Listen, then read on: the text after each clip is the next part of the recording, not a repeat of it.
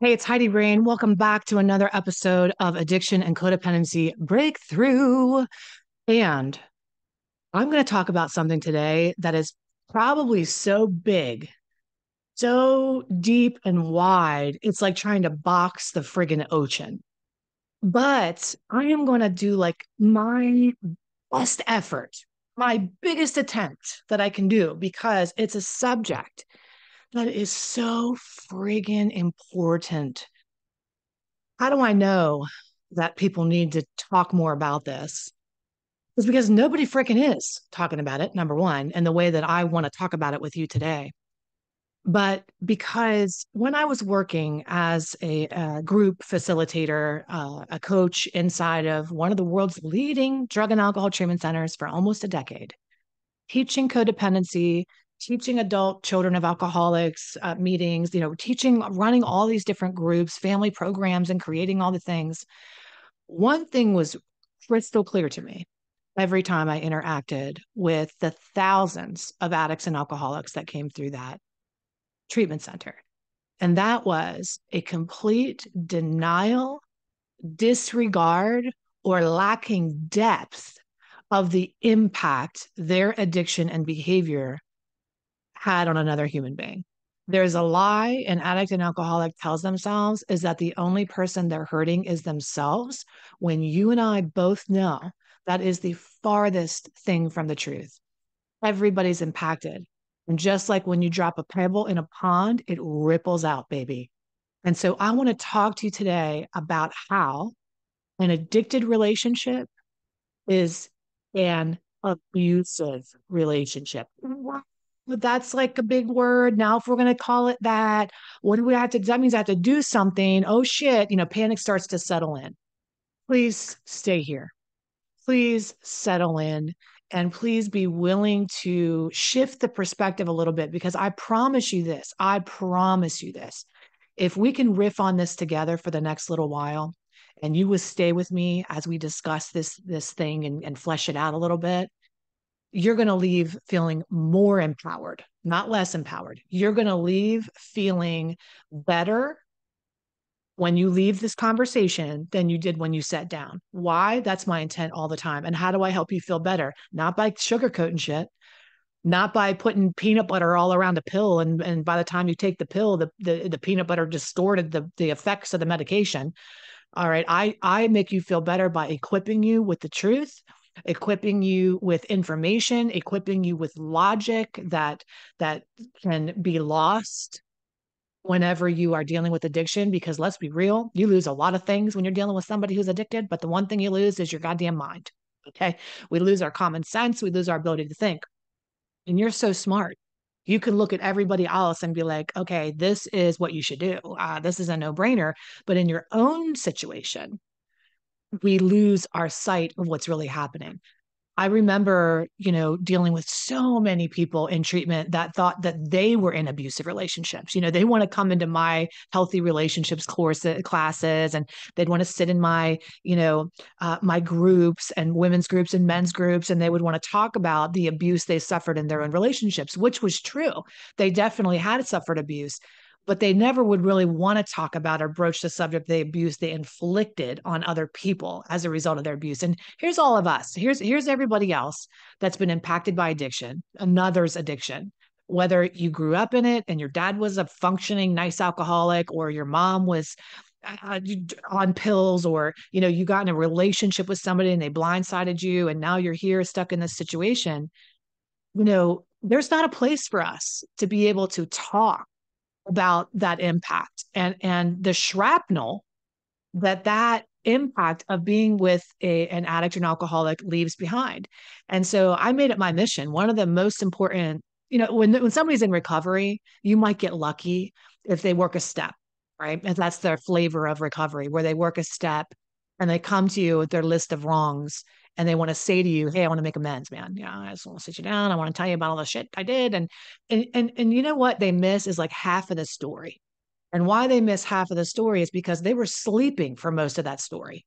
They weren't even awake for the pain they caused you. How the hell are they supposed to take responsibility and accountability for shit they don't even remember? So I'm not saying that they need to pay the price, that we're going to villainize the addict or alcoholic and you're an abusive person and you need to realize this and watch Heidi's video and listen to Heidi's podcast because you're an abusive fucker and you're going to find out. Fuck around and find out. Okay. That's not why we're doing this. We're doing this so you know what type of relationship you're in and you can be empowered and equipped to make an educated choice and decision about how you want to move forward in your life. Ooh, now having said that, I used to show videos in the treatment center, and one of the videos was like this TED talk of this woman who was in an abusive relationship that was traditionally what we'd think of as an abusive relationship, right? Where we would think, oh my God, he's hurting me, he's hitting me, he's, threatening me, he's doing all these things. And even she said the number one reason why people stay in abusive relationships isn't because they're weak, isn't because they're stupid, it's because they don't think they're in one. That's the whole point of that TED. I stay in this relationship because I don't know I'm in an abusive relationship. I think I'm just with somebody who's fucking complicated. Remember that Facebook status update? It's complicated. If I just think they're complicated, I think they're misunderstood. And we can all look at that jerk, right? That hurts people and puts his hands on people, and we can go, yeah, that's the abuser. But it's harder when you have dad who goes to work all day long, puts food on the table, and mostly minds his own business until he gets that certain point in the evening time when he's just had a little bit too much. And then he starts to get a little inappropriate, but never too much. But then he gets mean sometimes too. There's a spectrum here, and it's all one spectrum. All right. Abuse has many spectrums, but when we recognize and call it for what it is, then we can heal. But here's what we do. We take that one guy that's an obvious spectrum person. Oh my God. Yeah. Look, here they are. They are an abuser. It's clear. It's crystal clear. Yeah. Punish that person, hate that person, whatever. And what happens with addiction is this thing I call, or I mean, I'm sure other people call it that too, toxic compassion, where because we label it a disease, we end up saying, well, they don't mean to do it. They don't mean to hurt me when they're under the influence. They don't mean to financially abuse us and take all the money and gamble it away. They don't mean to watch pornography and lose themselves in their addiction. And in fact, when they come and apologize to me the next day, they even tell me stuff like that wasn't really them. Well, that's gaslighting, baby.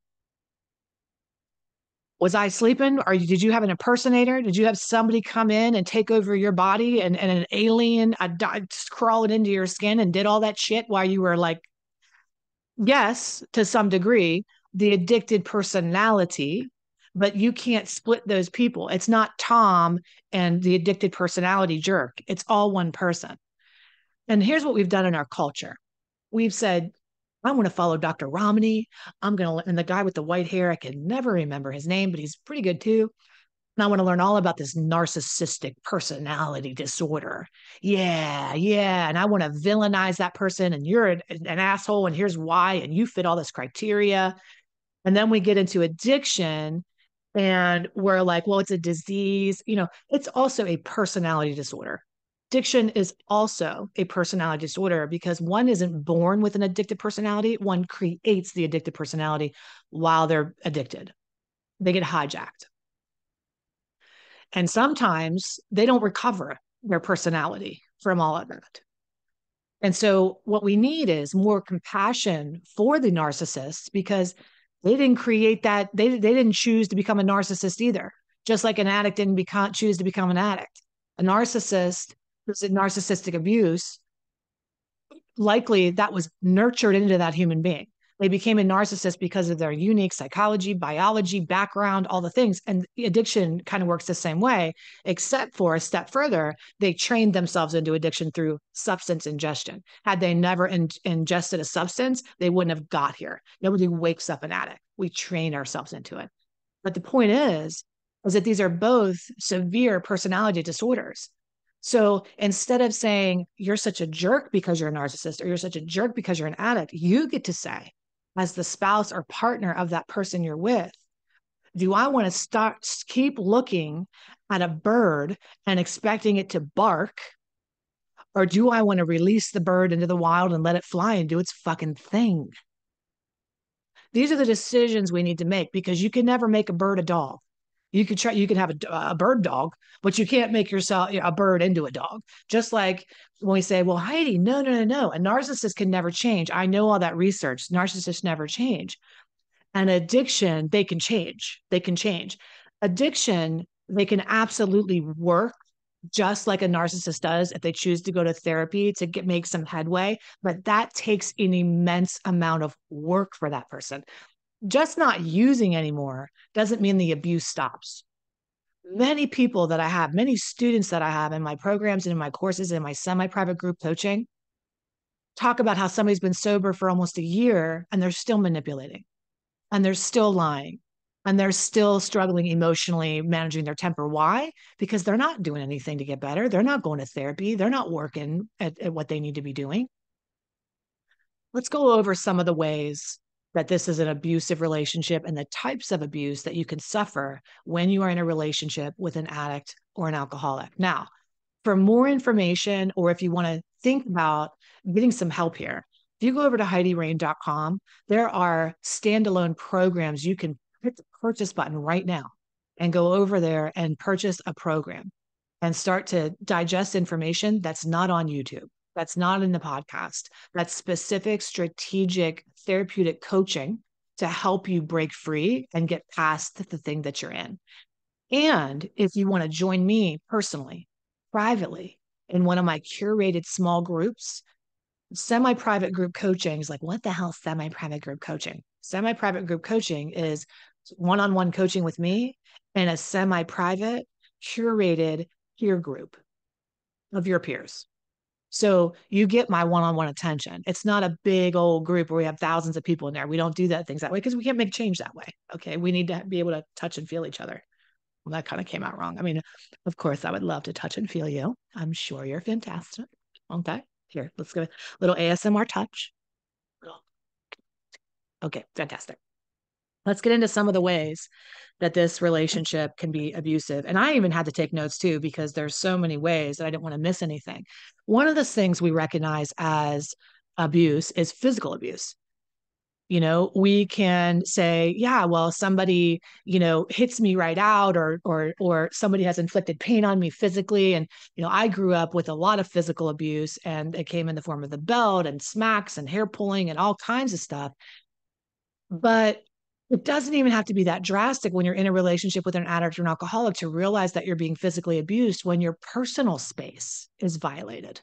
Right? You're trying to get out of the room and they're barging into the room, or they didn't mean to get in your way or hit you, but they opened the door up and flung it open and they were so drunk that you fell in the process.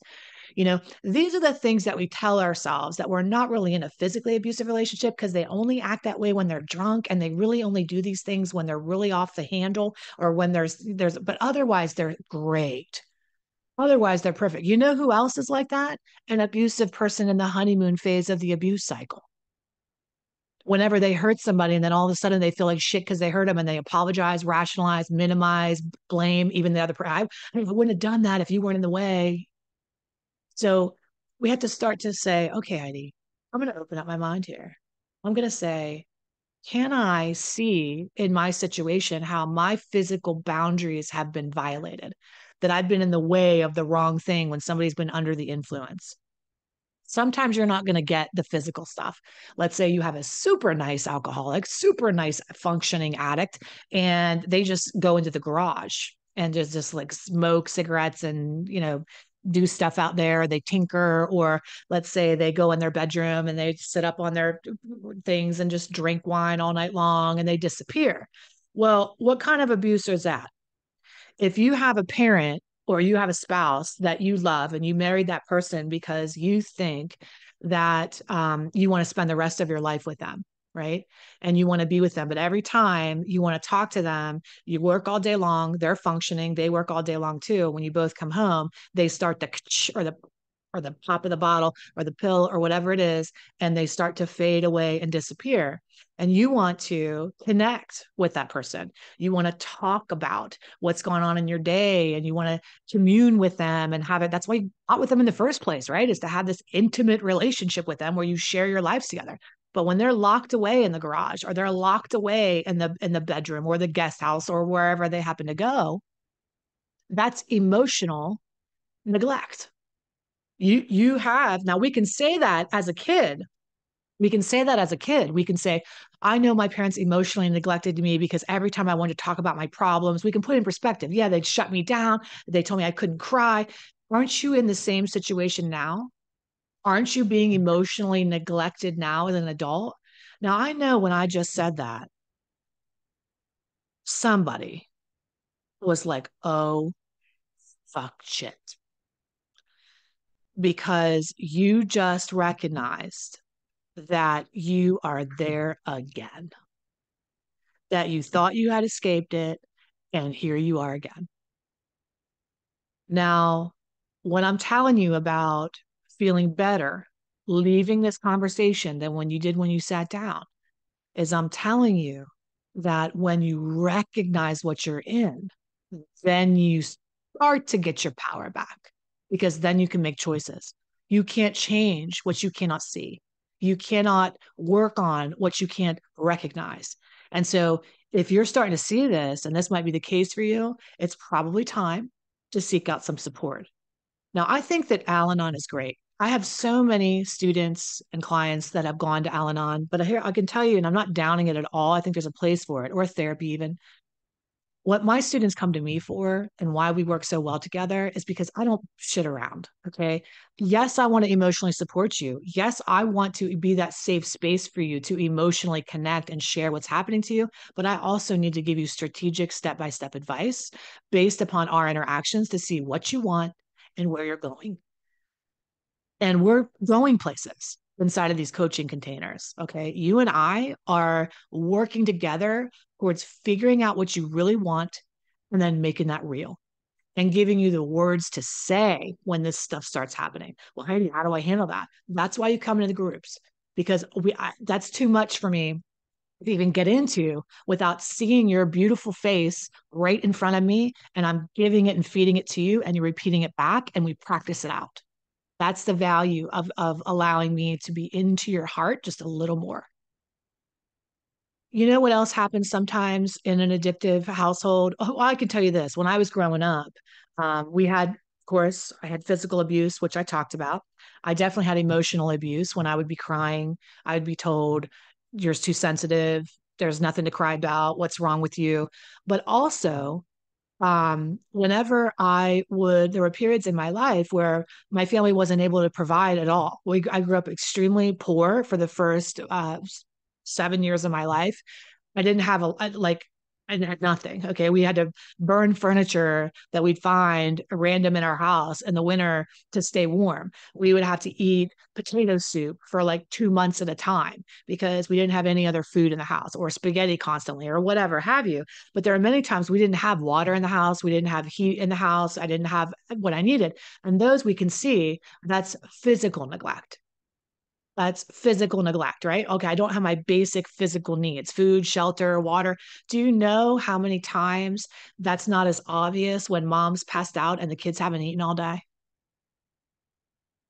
Or the kids are waiting at school to be picked up and mom is late again, or dad promised that he was going to provide the thing for them to be able to do the thing, but he's just not physically present to be able to do the thing. He doesn't give them money to, like, physical needs, safety, security. How safe and secure is your family when you're living in an addicted dynamic? Well, Heidi, they're functioning, everything, our physical needs are met. The kids have a roof over their head. They are, we have all the means in the world. We have plenty of money. Okay, money, yeah. Well, you know what every rich person I've ever worked with or wealthy person I've ever worked with says is they would have taken the emotional over the physical, over the financial. But financial abuse is a real thing too, isn't it? Even for wealthy families. I've worked with families, I've worked with individuals that have had millions of dollars, and guess how many millions of dollars they've spent over the course of trying to get somebody well. I work with parents all the time that have access to a lot of resources, and their children have cost millions of dollars or hundreds of thousands of dollars at the least in treatment. And I'm not saying that's a bad thing or that's a wrong thing, but that's a form of financial abuse. an addict or an alcoholic could say to you, if you don't give me that money to do the thing, I'm not going to get sober or do well. That's fine. That's hijacked. You know what that is? Fucking ransom. That's a kidnapping, man. What are they stolen? Your peace, your sanity. When you think about all these ways that potentially you've suffered abuse at the hands of the person that is addicted or just dysfunctional, but addicted is what we're talking about today. Can we agree that you never want to call yourself a victim? Calling yourself a victim is one of the worst things you could ever do. You're like, I am not a victim. Why not? You're a high achiever. You're an overcomer. You're a survivor. Yes. But what happens is when you don't recognize the impact that you've had and how you have been victimized in this abusive dynamic, all your focus goes on fixing the partner instead of healing your pain and healing your mind and healing your emotions. And either this just go on forever, this dance, or you'll get out of that relationship. And because you didn't heal the shrapnel resulting in that war you were in, you will marry the next person, date the next person, keep running into this situation over and over again. And there's hope. I'm telling you right now, but it takes an investment on your end, not just the YouTube videos, which believe me, I know I had a commencement last night where there were a small group of us and one of our cohorts was commencing. Of course, we were all crying last night. We fall in love with each other, not just me. I used to never be a group person, but I decided why I love groups so much is because, first of all, I had to get out of my own way. Like, oh, the only way I can make change is if I'm directly one on one with that person.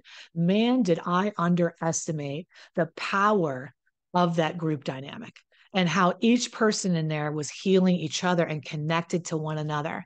That environment is so crucial because we think about where does the trauma happen? Where does the trauma that you're suffering happen? It happens in relationship, and healing happens in relationship too.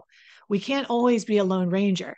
We can, it does require, one of my mentees last night goes, I watched your videos for a year before I came into one of your groups. And that's not uncommon.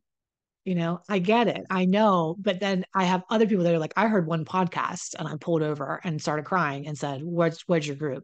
So we have everything all in between. But what I want to tell you is you'll get the nudge, that the time is right for you to take some action. And that gut feeling feels like, man, that would be so good to feel supported. Man, that feels so good. And you get that nudge in your heart, like, yes, it's time, or your gut. And then it travels up to the mind and you're like, oh, but I don't really know. What if it doesn't work? What if I don't get the result? What if I'm invest and nothing happens and nothing changes? Everything changes when you take that step. Everything changes when you come into mentorship and allow me to come alongside of you. I know it changes because look how much you're changing now just from watching the videos or listening to the podcast, right? The last form of abuse I want to talk about is very sensitive. So if you have little ones around, you might want to, temper this. It's sexual abuse. And I, in my history, have suffered sexual abuse where I've been violated. I have, had lots of things happen. And it's easy for us to pick out the boogeyman and say, that's the predator. That's the person who does this sort of thing. That's the violent criminal that violates people. But what we don't see is the very drunk person who demands that we're intimate when they smell like alcohol and we give in and we do like a self betrayal and we're intimate with that person while they're under the influence or whatever is happening. And guess what's happening to us inside? We are dying a slow death with every breath. That is a form of sexual abuse. Being in a relationship where you feel like you have to do something to make somebody shut the hell up. You have to do something to make somebody go to sleep. You have to do something to make somebody go away. You have to do something to make somebody not use. You have to do something to make somebody not drink. That's abuse. I think we've talked about enough for today. Right? I told you we were going wide and deep. Hopefully we went narrow enough and hopefully what I did was like Moses parted the sea. We started out was like saying, hey, describing this is like trying to box the ocean. Hopefully we parted it. We parted the sea, and I've given you a path to walk down to healing. And I want you to walk it with me because I see you. And you cannot have effective therapeutic intervention or coaching intervention if somebody doesn't fully see you. Dedicated my whole life to people like us, my whole life. I do not work with people in recovery anymore. I work with the people who are impacted by other people's addiction. Why? There's a huge gap. Nobody else is doing it the way that we need to do it. So I'm doing it. And I want to do it with you. Now, there I go again. Now I want to touch and feel you and do it with you. You get the point. Okay. I love you. I'm here for you. I see you. And I would love to be with you. Take excellent care. And I'll see you really soon. Bye bye.